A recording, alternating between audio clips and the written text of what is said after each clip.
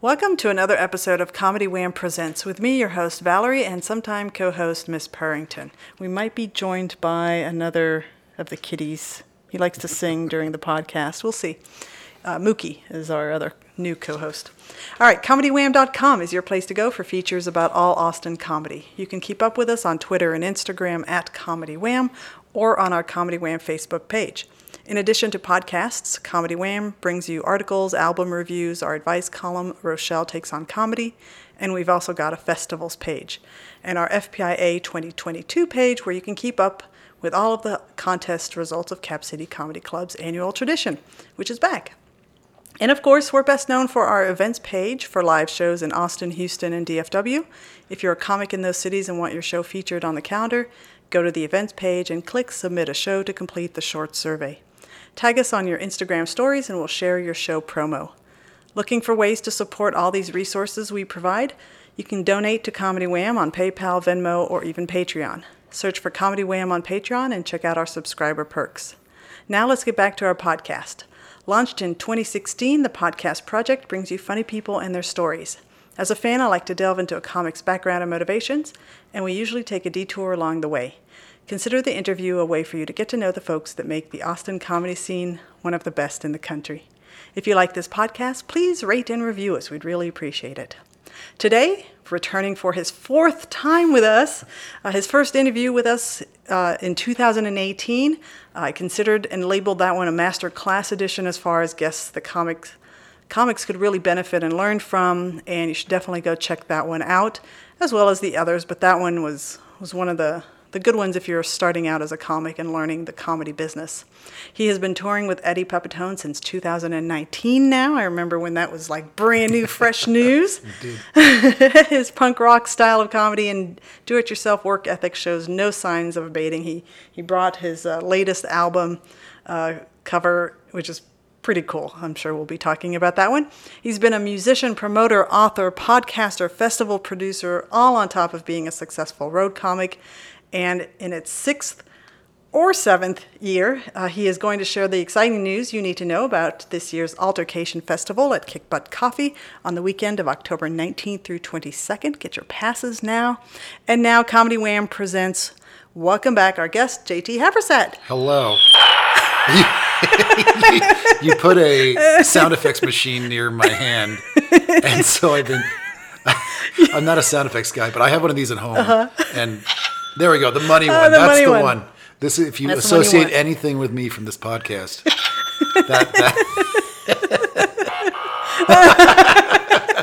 Thanks for that, though. Thanks for having me back. Yeah, absolutely. Thanks for making the trek. I live in Elgin, so it's like I put in my GPS. I'm like, I know she's out kind of in hill country, but I always forget. I'm like, it's like an hour and 10 minutes away. But I'm so glad to be here, and thank you for having me back. But every time I'm glad I got here on time. I did not factor in that, but luckily, it's a beautiful place you got here. It's thank nice. you. I'm excited. I was very nervous about where I would podcast because there's an extra room that's right now kind of a storage room, and I had thought, well, that's going to be the podcasting location. But now I've been podcasting from the dining room table like I always have, and I kind of like letting the guests look at the backyard. Yeah, it looks great. No, I like it. And we get. At some point, we will get, because he's now done it, however many podcasts I've been doing back now here, he will sing. Mookie will sing. I feel that, and I encourage it because I have a couple cats of my own, and I've been working on a new book and doing a lot of interviews for that, and every time, the more high profile the person that I'm interviewing, the louder they sing. Yeah. They will just straight up, is that a gremlin? Yeah. Like, what is that noise? That's cool. All cats are welcome. Yeah, and one of my guests, Mandy Kay, who's new to Austin but a longtime Denver comic, she was very polite. But at the end of the podcast, she said, "I don't know if you knew this, but the cat was like sitting right at my feet the entire time." So he may do that to you too. No, all good. I love cats. Well, welcome back for a 4th time. Thanks. Glutton for punishment. Thanks for having me back again. Yeah. I appreciate it. You don't have to keep inviting me. I feel like you're obligated every year, but thank you for having me. Well, I always learn something new. 2018, that really was one of the highlight episodes. Oh, thanks so much. I actually got a lot of good feedback from that episode. Some people reached out and said they heard it, so thanks again. Nice. Yeah, it's cool. And then the second one, I think, was the one where we didn't talk about it on the recording, but that was the one that after the recording was off, you said, I just got some big news. Oh, yeah. Eddie had just called me, like, I think 3 days before. Yeah. And asked me to go on the road with him, and we had just started putting out preliminary mapping of things. Yeah, that was exciting, and we're still doing it. Yeah. So that's been a pretty fruitful, awesome partnership. He's one of my best friends now. It's pretty great. That is amazing. And then, last year, 2021, we were kind of back to our let's promote Altercation, but let's talk about how it was with Eddie, and now it's well, you're best friends with Eddie, and when we were finished recording, because it was obviously before Altercation, because not how to stop. No, that's true. You had the album recording in December. Yes. And now you've got the album. Yeah, the vinyl just arrived. Well, I've been on the road for 3 weeks, on and off.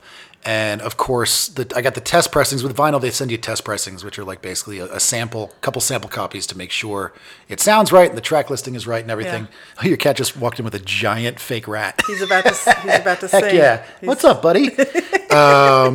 And so, of course, that arrived the day after I left.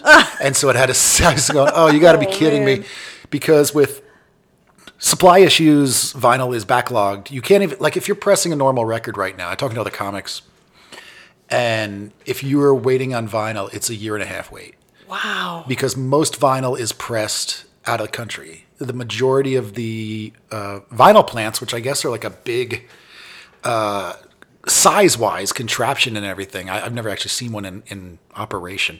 Most of them are in Denmark and even Scandinavia and stuff, strangely across the pond places.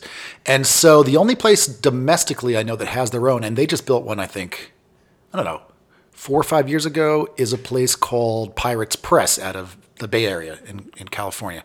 And they do amazing colors. Everything that I put out with Stand Up Records years ago was on Pirates Press. They pressed all the stuff. They do amazing colors in the vinyl and all that. And I really if I'm going to press vinyl, I really want it to be something neat and collectible. And so, I talked to Pirates Press, it's a 1.5 years. And so I was like, well, I guess I'm just not going to do vinyl, because I had a label. I'm signed to 800 Pound Gorilla right now, and they put out the digital and everything.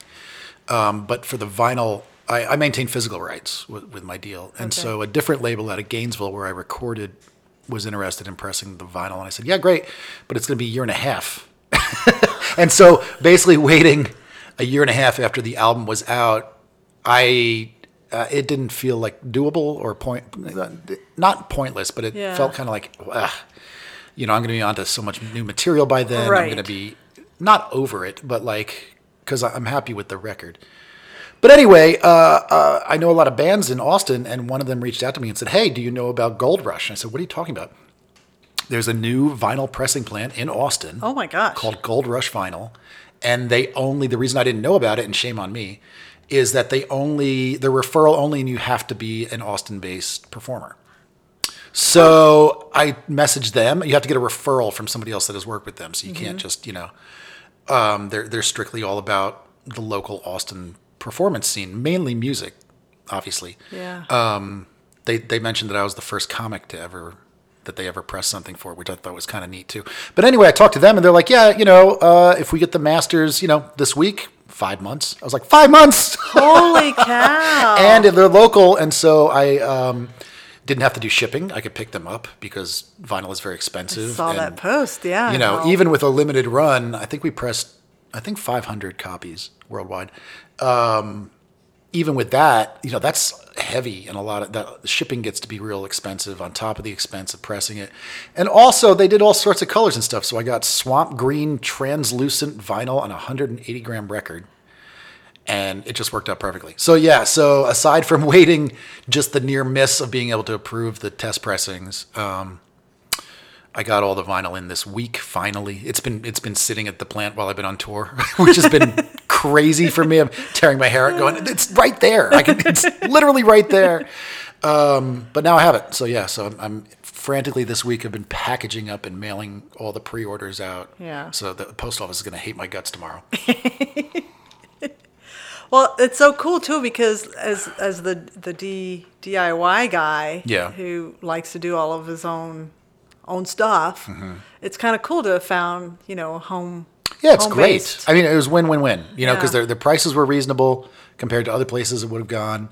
The label that I'm working with was very excited that it was going to be 5 months. That's crazy. And so they wrote the check right away and said, let's go. And, because 800-Pound Gorilla have been really great to work with as far as everything. I said, I'm pressing vinyl with this other place. They're like, awesome. Go forth. We'll send you the masters right now. They were green light all the way. Really great to deal with. And so all the material, the cover art, since COVID, I knew what I was calling it. So once everything was there, it was just a matter of, I can get you files and everything today. Let's go. Yeah. So, and to some people, 5-6 months sounds like a long time. To me, just knowing the bigger picture, I talk to other comics and bands and they're like, how did you get that? They're like, how? And, so I just got lucky there. So I'm stoked. It's now in hand. Yeah. And, You mentioned being with 800-Pound Gorilla, which I know is a great label. Some of my favorite comics have put out albums with them, and I do because I know I can get you, and because I know that you have so much wisdom to share with people. Let's talk about what it means to be assigned to a record label. Sure. And if you're comfortable. No, I'm totally comfortable. Yeah. What it's like when you switch a record label, because you were with Stand Up I was for a while, and I mean it gets a little thorny there because with Stand Up Records, I signed with them in 2012, so we're talking 10 years ago, a decade, and I have a huge respect for Stand Up Records. Dan, who runs it, I think is a excellent tastemaker. I think his ability to find talent is really unmatched. And also he's very hands-on in terms of the aesthetics of records. He's not afraid to spend money to make something look really great, which I think is awesome. We bonded over that and we got to be friends. And so the thing that gets tough though, because, Dan also is essentially a one-man army. He runs and lives and breathes Stand Up Records. And I think I was a pretty good ambassador for the label as far as when I was on the road, which I think I worked pretty hard and tried to tour a lot. I would always have stickers and put them all over the green rooms and just, kind of a brand ambassador, I guess. And I don't want to go too deep into the specifics, but the long and the short of it was I'd done 3 albums with Stand Up. And like I said, I really, really, I loved everything about that label and I still do.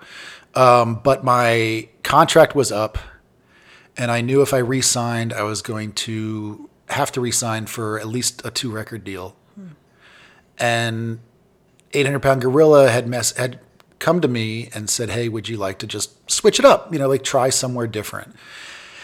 And 800-Pound Gorilla at that time had a lot of things that I was looking for, which is, I'm in my mid-40s. Dan is older than me. And one of the things that really appealed to me about 800-Pound was that they have a crew of about 15 people, all under the age of 35, doing social media pinpointing and analytics and, search engine optimization and just a lot of promotional stuff that I felt I could use and needed and also didn't necessarily have the head for. I like to think I'm pretty... I try to embrace technology stuff and be aware of it, but I still don't have a TikTok account. I'm still I have a certain degree of old man in me that I'm just like, oh, come on. I just can't. And then I see younger comics using it very well. I see their TikTok posts with the kind of the closed captioning of a bit in a 2-minute chunk on Instagram or something. And I see how many views it gets. I'm like, I should be doing that, but I don't want to. And there's no other reason aside from I just don't want to. I just don't want to do another thing. I'm very active on Facebook and Twitter and now Instagram. And I just don't want to add another thing. I just don't. And so to have, not that they created a TikTok account for me, but they've handled a good degree of, they set up a YouTube page for me and put clips on there and just put that under the 800-pound gorilla banner. And it's, I said, I'm open to a deal with you, but I want to do a one-off to start. If we don't like each other, we're cool. There's no long-term not a long-term investment, because you want some degree of investment with anyone you're working with. Otherwise, what's the point? Yeah. If it's just a here it is, high five, bye, that doesn't make sense to me. But I liked the cut of their jib. I liked and Dan Dion, who's their head of A&R for 800-pound gorilla, is a really well-known and respected comedy photographer. He has done a ton. He did a whole book of portraits with people like Stephen Wright and just all these insane, legends, Mel Brooks, just countless people. And so I was aware of Dan Dion as someone who was super respected as he's not a comic too. I kind of like that. I as a comic that runs a festival, I like festivals that are run and booked by comics. Yeah. But a label it feels a little bit like a conflict of interest in a weird way. If you're a comic and you run a label, not that Stand Up Records was, but I don't know. It just felt very like this is a tastemaker, and he knows what's good also. Mm-hmm. And their roster was awesome. Yeah. It's people that I admire who are friends of mine. Kyle Kinane had bumped over to 800-pound, and Matt Bronner, who I like a lot, had just put out his new special with them. And at the time I signed, it hadn't happened, but Pepitone ended up releasing, for the masses, the video special through licensing with 800-pound gorilla, which went on to get the best special of the year from the New York Times and all that. So there was just a lot of contemporaries that I liked peer-wise. Yeah. And it just felt like, all right, I'm in my mid-40s. As much as I love Stand Up Records, if I do another 2-album deal with them, just the nature of time and how long it does between records, we're talking, at a minimum 6 years before I have the opportunity to go somewhere else again, just to mix it up. Yeah. And so I said, well, that doesn't make sense to me. And so I decided to mix it up. And like I said, I retained the physical rights to the record. So if anybody else wanted to put out the vinyl, they could. And fortunately, people seemed interested and did. So that was exciting. And it's just been real easy. Yeah. It's just been a real easy thing. 800-pound gorilla is a really good direct line to things like Sirius Satellite Radio, which is a revenue stream that I wasn't really having maximized. And that's important now, increasingly important. Just, to be a comic that tours full time, even at a level where people are somewhat aware of you and care. And, I very much am aware that when Eddie and I tour together, I'm not a fool. I know that there's a lot of people that are coming there mainly to see Eddie, but then they kind of get introduced to me. But also, I've been touring enough that I do have people that I introduce to Eddie. There's definitely people that'll draw, and combined, it's a really good partnership. But that being said, I'll never forget those early days where it was just like, you're just like, please just come. I promise it'll be good. Mm-hmm. You know what I mean? And so, but any comic that at any level, doesn't matter what level it is, a Stanhope level, a Brian Posehn level, to just survive on the road, it's doable. But the more streams you have of stuff, the more it's doable. Mm-hmm. So, if I was just living right now on tour dates, Eddie and I just had to cancel over a week of shows because he got COVID on the road. He's fine now, fortunately, but, we had to scrap, 8 dates when we were out in the middle of it. And it's just like those flights and those rental cars and all that money does not come back just because, you have to scrap it, and those guarantees go up in smoke until you can revisit them, and those possible merch sales. We do stuff like limited edition posters. And so now, I'm like, well, I'm sitting here with 40 limited edition signed posters for dates that do no longer exist. Yeah. And so the financials of stuff like, Eddie and I both have Patreon pages. He has a very weekly, regimented, well-produced podcast on the All Things Comedy Network. Folks like Posehn, and they all have podcasts and just different streams of things. Yeah.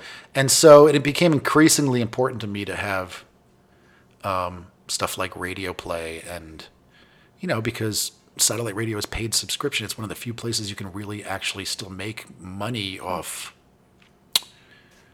having your comedy played somewhere because people pay for it. You know, stuff like Spotify and all that. There's a big thing, right? I joined a guild called Spoken Giants, which is kind of like an ASCAP BMI rights group. Okay. Excuse me. They saw me at a show in Nashville and approached me afterwards and said, hey, please join our group. And I said, well, what are you? And basically what they do is it gets a little inside baseball and boring, but with any song that's played on the radio, there's publishing involved, all right? And publishing is basically like you get paid for playing the song, the performance of the song on the radio, but you also get paid because you wrote the song. That's why you see a lot of bands will get into fights over who owns the publishing because it can be a lot of money. Yeah. So if there's one person, you know, that's the songwriter, you're getting all that. The band gets paid for the performance, but you get paid double because you wrote the song. Well, comedy on streaming platforms does not pay any sort of publishing for having written that bit. You just get paid the performance for that bit. Yeah. So if you have someone, even a legend, Eddie Murphy, you know, somebody that does a bit, they'll get paid. Oh, we spun that record. Here it is. But Eddie Murphy doesn't get a check also for having written that brilliant bit. You know what I mean? And so basically this company, Spoken Giants, was formed to remedy that and go to bat on behalf of stand-up comics and say, hey, no, you deserve to get both writing credit and performance credit, which you do. Yeah. But, you know, all these streaming services were just like, nah. And so... Why change the system? Yeah, like, nah, that doesn't benefit us at all. Yeah, exactly. And so basically they called him on it, and Spotify and a lot of these places just went, well, then never mind. And they pulled all of streaming for stand-up. I heard about that. Yeah, and so that's still going on. So... on one hand, you know, at a comic at my level, I consider myself a working class comic. Whatever. I mean, Spotify and also I run a label of rock bands right now called Altercation Records with a partner out of New York. And so I know the reality of streaming. It's pennies upon pennies upon pennies. And then you see the CEO of Spotify or whatever on their yacht making literally billions of dollars. And it's so wrong. But it is what it is. That's just how the world is. So what are you going to do? What am I going to just be mad about it? So the revenue aspect of streaming like that, to me, for Spotify or something like that, or, you know, I don't care. I'd rather have people hear it and make no money and be aware of me, where maybe they say, oh, I heard that bit. You know, I've had people say, oh, I heard you on the airplane today. I was like, oh, cool. How? Nice. They're like, oh, some streaming thing that was on, you know, whatever. Alaskan Airlines had you on the Comedy Channel. I was like, what? Weird, so but neat. You know, awesome. And so if people can hear that and then connect that to me and then somehow have either come to a show or go online and buy the new record or whatever, then that's worth it to me. I don't need the pennies of a pennies of a pennies. But you have some people, my friend Chad Daniels is, I think, the most streamed comic alive currently or often. Yeah. Billions of streams, literally billions of streams. Chad was also at 800 Pound Gorilla, and I love Chad, so that was a big endorsement as well for me. So when you're talking those numbers, then yeah, maybe a half a penny does start to add up, and it is impactful. Also, I know there was, you know, a degree, I don't know the specifics, but if you Google it, I'm sure it'll come up. There was a degree of mismanaged accounting with a lot of the streaming services from what I'm gathered. I don't want to name names, but I have friends that are larger comics that will sell out the Paramount in Austin that got big checks all of a sudden because somebody said, hey, your accounting is wrong. Whoa. And a lot of money was on the table and just went in our account instead of yours. So, I mean, the streaming thing, it's beating your head against the wall if you're going to rely on that or get upset about it, you know. That being said, I'm very glad that Spoken Giants is fighting against it because I'm sure not. I don't have the energy to deal with it. And also, you know, the direct line for satellite radio is just that much more important these days. So those were the things that really played into my decision. And it was a little difficult because Stand Up Records, I was so associated with that label. You know, they were... There we go. There's that noise. Yep. That's good timing. You know, they were disappointed that I went somewhere else. And I understand that. And I felt bad about it in some degree. But also, you know, I have to put my business head on sometimes, because otherwise nobody else will for you. You know, Right. like you have to be your own advocate. And as difficult it was a decision to make, I still think it's the right one. So, you know, so far so good. Different things can work for you at different times in your life, and stand-up records worked for you at that time Absolutely, in your life, yes. and now, you know. And I'm still super, super proud of everything I put out there and Yeah. being associated with. I mean, that roster is incredible. You know, that was the first place I heard of, you know, all of Stanhope's early stuff is on Stand-Up Records. All, you know, the first time I ever heard of Mark Maron or Maria Bamford was via that's right. Stand-Up Yeah. Records. Yeah.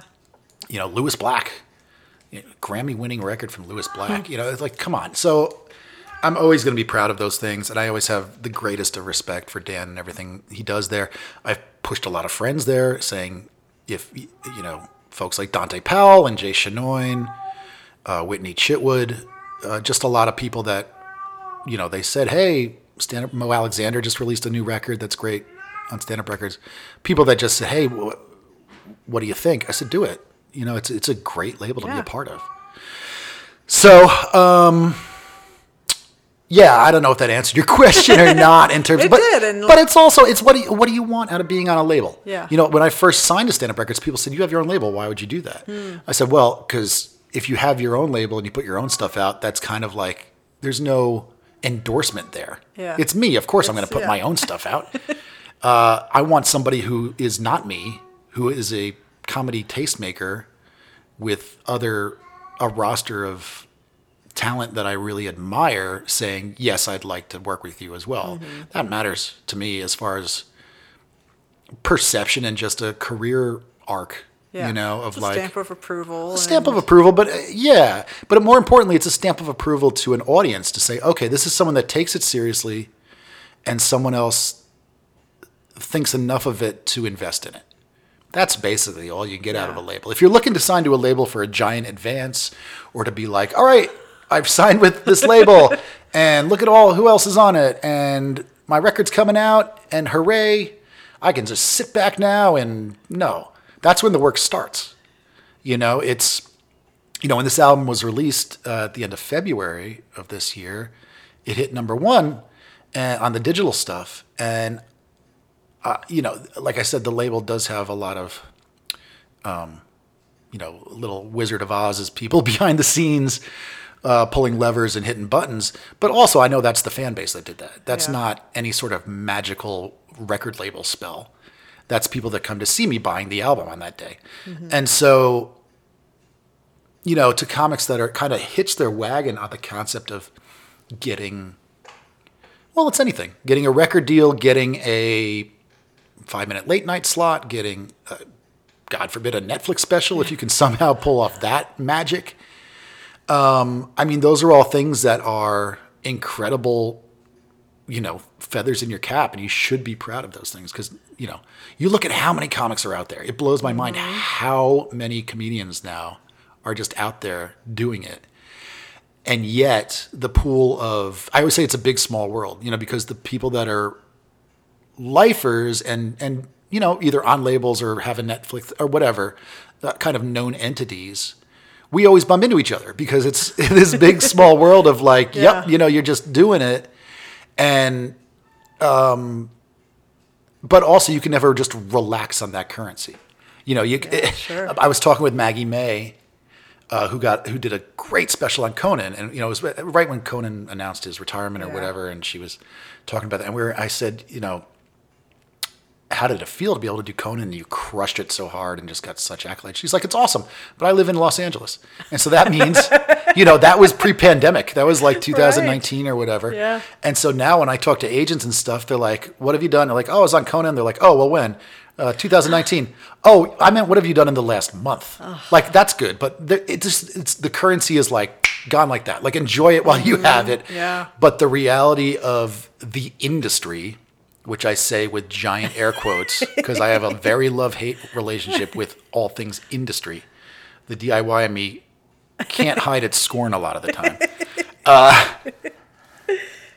But I mean, you know, that concept of just like, hey, I got this amazing thing, and boy, is everybody I went to high school with going, wow. And boy, are my parents stoked. That's awesome. And be proud of that forever. But also just know the clock is ticking the minute that 5-minute special on late night airs, or the minute your record comes out. Yeah.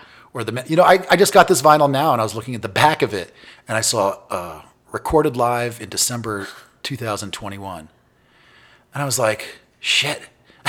like it feels old already. Yeah. Like it's only August, and the special didn't come out till almost March. And the vinyl is just in my hands now, but it's basically, it's September now. Today's officially September. So that means when I ship this, the rest of my tour dates are booked through basically December 1st.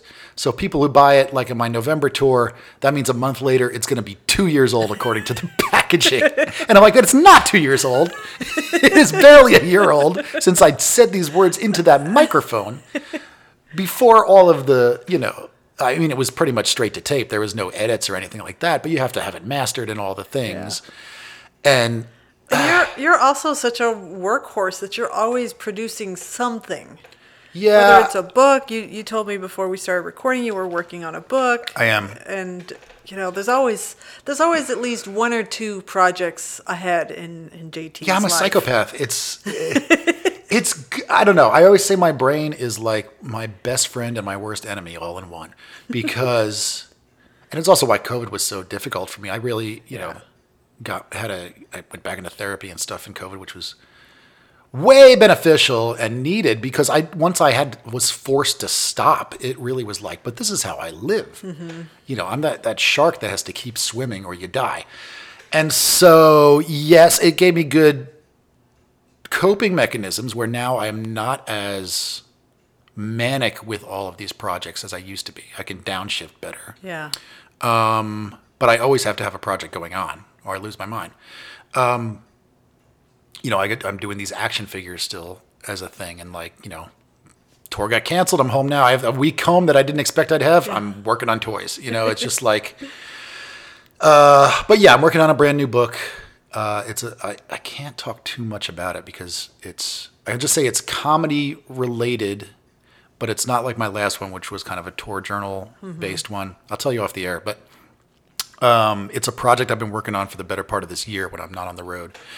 And I've got about 90 pages of it written. And I think I'm maybe a quarter of the way done. It's going to be a big book. Huh. And so I have a lot of work to do on it, and I'm still working actively on content for it. Tomorrow I have a bunch of work I have to do with it. And so, but the thing with books are too, I can pick it up and leave it. So when I'm home and I have the time, because I know right now, it's September 1st. This month, September is fairly light, meaning I fly next week to do High Plains Comedy Festival in Denver. And I'm out there. I'm in Denver more or less 5 or 6 days. And then at the end of the month, I'm doing a long weekend with Eddie in San Fran at the, what is the comedy club out there? The Punchline in San Francisco, which is supposed to be an amazing club. And I can't wait to do it. But that's it for September for me, which sounds like not much. It's still basically, 12 days. But I'm going to get a lot of time to work on the book. Like, that's my plan. Because I know once October comes here, Nothing. Nothing. Nothing. Well, I wish. The reality is we're booked to headline the Savage Henry Comedy Festival in Eureka, California, the first weekend in October. So Eddie and I are out there. We're hooking up with Derek Sheen and doing a now twice delayed due to COVID and variants run up the West Coast, finally doing Portland and Seattle and all these places we haven't been in years. It's the third time rescheduling on this because of COVID variants. And Derek's featuring for the two of us, so that's going to be awesome. And then Eddie flies straight to Skankfest. I fly home to do pre-production on the festival, run the festival for a week, do this thing maybe with Levitation the following week, collapse for a week. And then I think it's November 7th or something, Eddie and I start East Coast up until Thanksgiving. So it's like, it's a very weird life to schedule things out, to be like, all right, I have this 5-day stretch and this 6-day stretch in all of September. And boy, isn't that a wonderful allotment of huge time to work on books and toys. So, yeah, but it's a self-punishing No one forces me to do these things. Yeah. Anytime I get stressed about the festival and the book I'm keeping somewhat under wraps, like I said, because until it's done, I don't like talking about books until I'm like, haha, here it is, badam, and then it can build the excitement. And also with this record just coming out, you don't want to have too many things thrown at people like, hey, this, and then I also did this, and then look at this. It's like, tell me which one I should focus on. Right. Otherwise, shut up. I very much have a lot of empathy for anyone that cares about any of these things that I do. And I feel bad sometimes being like, my new record's out. And people are like, all right, cool, we're going to buy it. I'm like, but don't forget about the festival. They're like, okay, well, payday's coming and I hope to be there, but that's a few months away. And here's a new toy. It's like, dude, shut up. Like, pick one thing and we'll try and support it at that. So I really try not to, abuse my fan base in terms of like, here's the thing, and here's the thing, and here's the thing, and here's the thing. So my goal right now, and also I really want this book to be good. I think it's going to be, it sounds arrogant to say an important book, but it's something that I think people get a lot of value out of.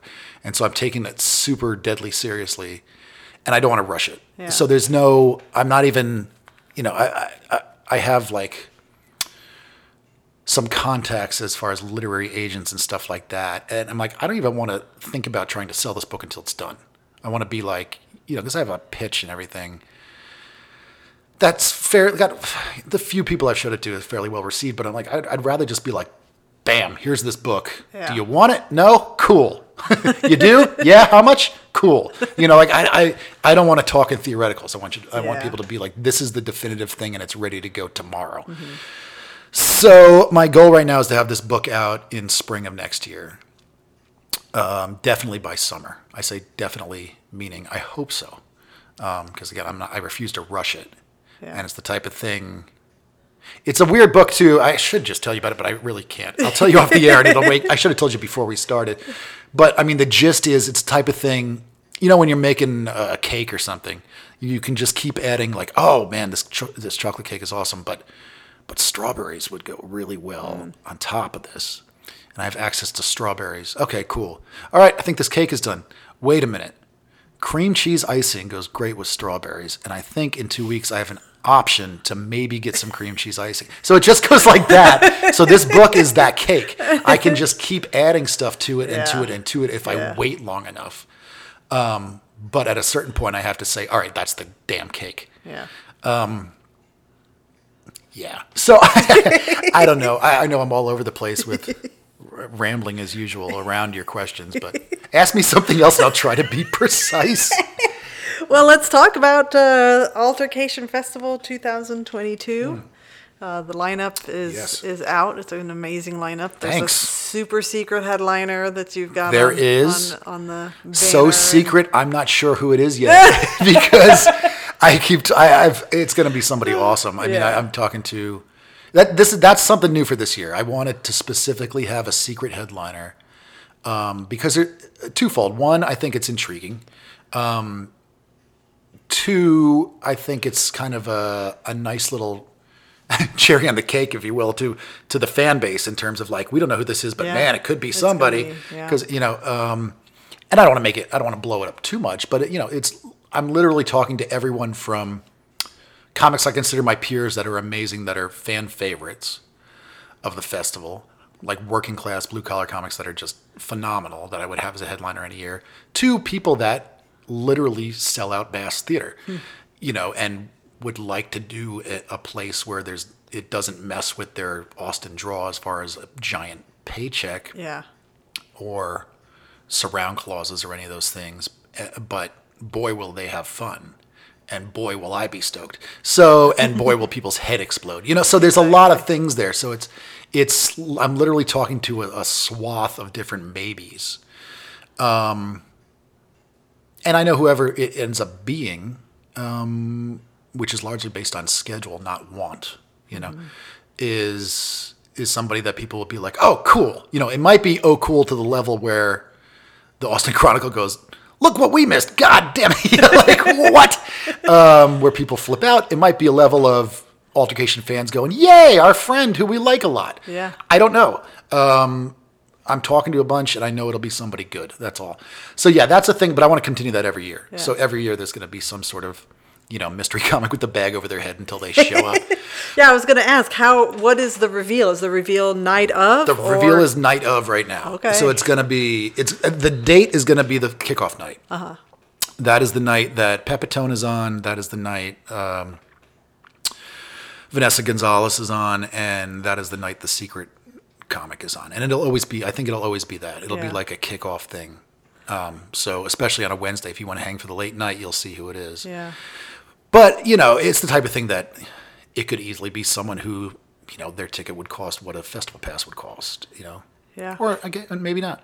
So I like that ability to kind of mess with people a little bit. I think based on previous year's lineups, people know that I wouldn't just throw somebody in there. And just, I don't know, kind of reputation-wise, I'm known to kind of just know a lot of people by this point. So, I've got a lot of comic pals that have expressed to me, man, I'd love to do that, but all the bells and whistles and industry, my agent would kill me, stuff like that, because it's a coffee shop that holds 150 people. Yeah. So we'll see. But for anybody that isn't familiar with Altercation Festival, it's not just you bringing your pals along. No. It's a submitted festival. You look at the quality of the people that are applying. Many videos. I don't envy that, especially since I know you're a do-it-yourselfer. I'm a psycho. I feel very obligated to give. I have this year brought in some friends, very, very trusted friends, features that tour with me and stuff, whose opinions I greatly trust, to help screen with some of it because it was undoable. I feel really lucky people care about Altercation as a thing they want to do and be a part of. Yeah. But yeah, every single video is watched, all of it.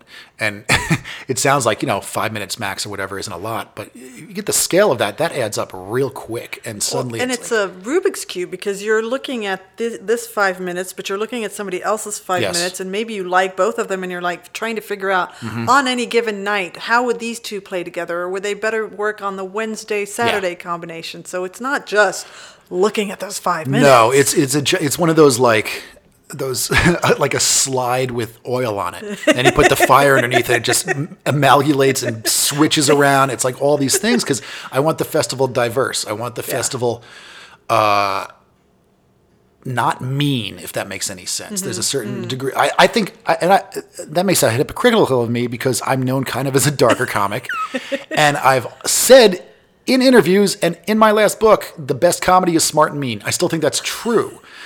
Smart and inappropriate is probably the better way to put that. But mean, I just said mean. But I still think that formula is true. But I mean mean as far as like edgelordy stuff. I'm not a fan of that because it feels easy. Yeah. And so I don't like roast battle things. That can be kind of mean. I don't, that stuff. I'm not interested in that. Yeah. And so there's a lot of comics that's their bread and butter, and good for them. I will watch that stuff. I enjoy watching that sometimes. Yeah. I don't want to be a part of it necessarily. So, yeah, there's so many things that go in. It's balancing the aesthetic of, like I said, returning friends because there's always some that people look forward to seeing. Like the McEwens every year. The Beaumonts just broke up, which breaks my heart. I love those dudes, and they were so excited to do it every year. And there's something people really like. They're the perfect closer. This year it's great though because we have Heels from Memphis returning, and they have a brand new record that comes out that day. So they're playing their entire record now, and then like a greatest hits thing, and so that'll be really cool. And my buddy Jay Chenoyne from New Hampshire, who's on stand-up records now, and he features for me a lot when I'm not working with Eddie, and is a headliner in his own right. He's doing the all-headliner set on Saturday and also doing a DJ set that night opening for Heels, and he does like total Gary Newman Devo type stuff. Cool. Really cool. So the music thing is saved. Like it's going to be good, but I'm going to miss not having the Beaumonts there because there's certain linchpins that people come for every year. So I have to look at the lineup and go, all right, these are returning favorites, but they can't have been here necessarily last year because I don't want to have it the exact same that way. Yeah. And, but I'm happy this year headliners across the board, 90% are people that have never been there. I've been wanting James Adomian for so long. I think James is so funny, and it's just been availability more than anything. Yeah. Like we know each other a bit, and I think he's a really unique talent. And Henry Phillips is another one. Henry's an old buddy who doesn't play Austin that much. I think the first time I worked with Henry was probably 7 years ago at Beerland. It was wow. him, me, and Mike McRae. And so, but I don't think I've seen Henry in Austin since. I know he's probably done the Velveeta Room or something, but it's just, Henry does like viral videos, and he was on Silicon Valley on HBO and stuff. He just stays in LA. And so to get Henry out is a real big thrill for me. Kind of like Tom Rhodes last year. There's these people that I've always want. And even if, Henry is a cult legend. He's a friend of mine was saying, I was talking to Mike McRae the other day, and Mike said Henry Phillips is the funniest person he has ever met. Wow. And I was like, yeah, I can definitely see that. And they're like, well, Mike is so funny. How can that be? I've never seen Henry, but how can that? I'm like, you just got to see him. Yeah. And he's just the nicest guy and super hilarious. So Jackie Cation, who's a new friend, is coming in. David Gorey, who's the voice of Comedy Central now and everything, from Denver, who I just worked with him. Has he been on Altercation before? Never. Okay. Nope. Okay, because I thought that David, I saw at Altercation, and then the following year he was on the South by Southwest comedy, and I'm like, oh, this is awesome, he's coming back. But no, he's nope, he might have done, awesome. he may have done Moontower or something, but it's the first time getting David to come in. I'll be seeing him next week at High Plains, because he works a lot with like Sam Talent and all those dudes. And so we just worked together though up in Trinidad, Colorado at a comedy festival up there. And I was like, man, what are you doing in October? He's like, I think I have that weekend free. I'm like, come in. That's awesome. So, he's great. Yeah, I think he's so funny. Vanessa Gonzalez is a dear old friend, and I'm so proud of all she's accomplished, how much she's blown up. And it's so well deserved. It's so nice to see wonderful people get accolades in comedy. That doesn't happen enough. And so Vanessa's, threading the needle and making it work schedule wise, which is so wonderful. And of course, and Eddie is the other one. Eddie will come back. He's my buddy. I'm like, you're coming until you tell me specifically, probably in writing, I do not want to come this year, because he just loves. We just like hanging out, and so. He comes and camps out in my upstairs bedroom, and we just. That's just amazing. It's the best. It really is. I really feel beyond fortunate that it's been such a nice pairing, and that, I don't know, we just have a really great kind of the odd couple relationship. And yeah, Eddie's the best. He's also one of the best comics there is. It's just like, we just did Chicago. We did 2 nights at the Lincoln Lodge, and both times we did it again. We did it last year, and both times Bobcat Goldthwait had come out to be like special guest. And to sit next to someone like Bobcat and have him watch Eddie with such reverence that's so awesome. It's just so, he is literally the comic's comic. He's the one that people go, that guy. And so it's wonderful for me, because every night, even if it's material I've heard before, he puts a new spin on it. He just kind of weaves this spell every night that is ridiculously hilarious. And he'll reference me sometimes, because I have a kind of a barking laugh when something really gets me. And Eddie I usually laugh at the stuff that no one else laughs at. When something goes flat and dies, that's when I will cackle, because it's hilarious to me. Usually it's something like too far. He'll say something a little too far where he'll lose the crowd. But me being me, we talk shit like that all day long. And so I'll just laugh, and he'll be like, that's my friend JT. He knows I need support right now. But it's always when things die on the vine, because that's also so funny to me as a comic, to just know, oh man, you're trying this thing and it just did not work. And that is hilarious to me. And we'll just have like this moment of, God damn it. Like, we'll just look at each other like, that didn't work, or that worked, but just for us, or, and I'll do that sometimes for him too. I'll bring up a little thing we talked about in the car on stage, and everybody goes, what is he talking about there? I don't know. And I'll just hear Eddie crack it up in the corner. So, I mean, I love the fact that I can watch this dude every night and never get bored. Yeah. And it makes me work harder too. I mean, he understands I'm in this weird place where the record has just come out, so I need to do a certain degree of that material to push the album. So people that are at the merch table at the end are looking at the track listing going, oh, I like that bit about the Goonies or whatever, and buy it, because that's my job. But also, I've got a new 20 minutes right now that I'm eager to do. So it's, I want to write more because I don't want Eddie to get bored with me. I want him to be engaged with what I'm doing. So it's just a really good yin yang. And so Eddie will be back for the festival this year. And there's some cool kind of specialized stuff. We've got Everything is Terrible, which is a hilarious kind of found footage video thing. I don't know if you've ever checked it out, but you go to everythingisterrible.com.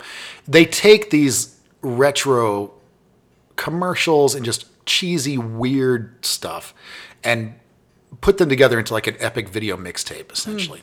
And this one I licensed is called The Great Satan, and it's all 80s satanic scare films, awesome. Religious nuts, horror movie clips, all this crazy stuff. And so I licensed the screening for that, which is going to be, I'm super excited by it because I think a lot of people aren't necessarily aware of what they're getting into, and I think their heads are going to blow up. And my buddy English Matt, we host a monster movie mockery thing sometimes, so English Matt is going to host that in a pre-show thing, kind of a inside the actor studio thing, and I'm going to be the devil being interviewed in like a Q&A. That's awesome. So that's happening, which I think is going to be super fun. We've got Glow Show with Joey Z, which I know he just did that as part of Moon Tower and stuff. Yep. And that's the psychedelic show with black lights and giant mushrooms and drug stories and stuff, which I thought was I'm like, Altercation brand folks will love this. So there's a lot of neat stuff like that. That's just, Kristen Leidy, my dear friend from Wisconsin, is coming in and doing her Bloody Mary horror podcast live. So there's a lot of, it's always going to be stand-up comedy heavy. Stand-up, I'm kind of a stand-up purist. Yeah. I have friends that host them, but shows where it's like, hey, it's comedy, but you're in your underwear. And I don't like that. That stuff, I'm like, what, really? We have to take our clothes off to do or like you have to eat hot wings. I'm like, can't we just do this job that I like? Isn't stand-up hard enough? You have to put parameters around these things where it's, you're clowning, I have to be teary-eyed because of hot sauce for you to, I don't know, that stuff. And I know a lot of people like it. A lot of people go to it. Those shows are always packed because there's an angle. I just don't like that stuff. So when I'm booking Altercation, I'm very aware of because I get pitched all kinds of things. I just don't want to do it. Yeah. I don't want anything roasty. I don't want anything where comics are put upon to be ingesting things or throwing their clothes at the audience or something. So there's definitely an established aesthetic by this point, but also I never want it to get boring. Right. And the best litmus for that is I always look at the lineup and go, am I excited by this lineup? Because, I can put together a lineup pretty quick of friends that are still going to excite people. But if it's not challenging to me, I don't want to do it. Yeah. Like I knew it was going to be a bit of a ringer to get Henry Phillips this year. I'm like, but this is the year I'm making it happen. I want Henry there. So now Henry's coming. Yeah. Same with Adomian. I was determined, And so when I'm determined, generally I can get my way. Yeah. And I have noticed that you always do put unique touches or flourishes to the standard comedy stand-up lineup. Hope so. I mean, I really want it to have its own aesthetic, and I think the biggest, if I make money on the festival each year, huzzah. If I don't, hopefully I break even and cover all my costs. Well, I always pay everybody, so I know that's a thing. But the biggest feather in the cap for me, and the reason why I keep wanting to do it, is because comics like it. Yeah. And that's not a popularity contest. That's not me saying, oh, look how great it's that comics that I really respect, people like Adam Caton Holland or David Rodriguez or, Brian Posehn, want to come back and do it because they have so much fun and they really like how it's run and they really like the whole experience of it. That matters to me. That's the only currency that matters to me. That and the fact that comics that do the festival wear it as kind of a badge of honor and can network with each other. If someone says, hey, I did I'm sure it's not universal, but I talk to enough promoters and stuff that if someone drops, hey, I did Altercation as a credit, it's a big green light for them. That means a lot to me. Yeah. Like that is enough to make me keep doing it every year despite the mountain of work.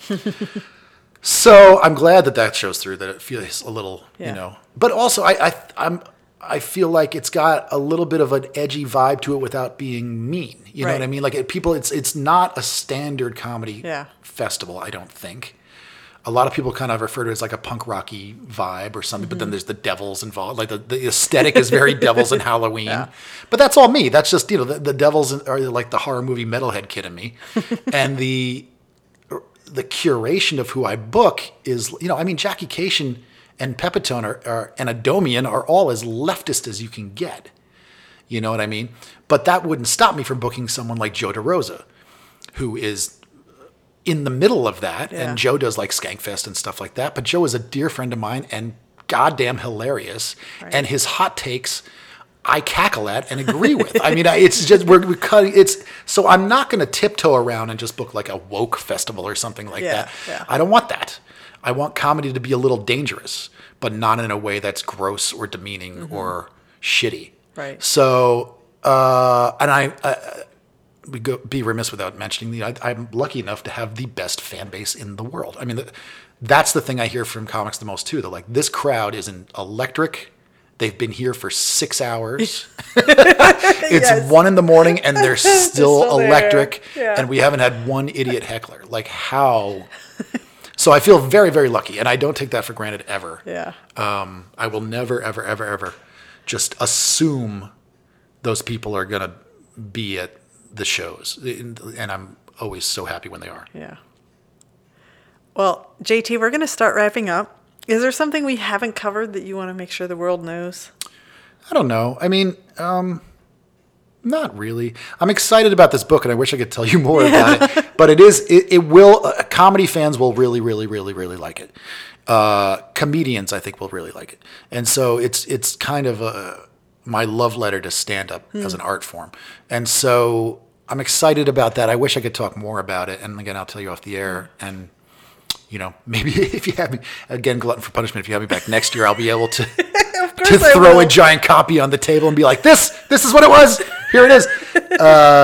But I mean, the new record is out. It's called Swamp Beast. It's on 800 Pound Gorilla Records, or you can just, if you go to jtcomedy.com, my store link on there has the vinyl now. So you can get that direct from me, and it'll be on some website soon too. But the digital is on 800 Pound Gorilla, and altercationcomedyfest.com has the lineup and tickets for the festival. The full passes are available right now, which is 4 full nights, October 19th through the 22nd in Austin at Kickbutt Cafe.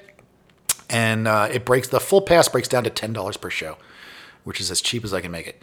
And then I'll be doing nightly tickets and per lineups. show, per night. What's the pass? The pass is $120. Okay. All right. So it breaks down to $10 per show over the 4 nights plus a free brunch with the McEwens. So that's as cheap as I can make it. $10 per show for these headliners, which most of them would be a $25, $30 ticket alone. I don't know what I'm going to charge for nightly tickets when I announce the lineups on that yet, but I'm still figuring out the schedule and everything. But it's over 70 comics, not including the headliners, coming in from all over the place. Wow. And I would say 80% of them have never been there before, like just new festival people. And the ones that are returning are people like Josh McClain, Chad Opitz from San Francisco, who was so funny. He crushed last year. Like I said, Jay Chenoine is coming back, but Jay hasn't been here in 4 years. Just like some people that have been there, but I'm super excited to have them back again because I just know they're going to next level it up. Cool. I think that's it. I don't know. I think so. Do you have anything else for me? You need to. Again, just associate me with that. Yeah. So part of my podcast is I always ask somebody their word to describe their past. Yours has been odd. We don't revisit it unless you think it really needs to change. But then the future word, we see if you want to. A future word? If you're today, JT has a word to describe your future. I mean, I know I used optimistic last time, or probably the first time.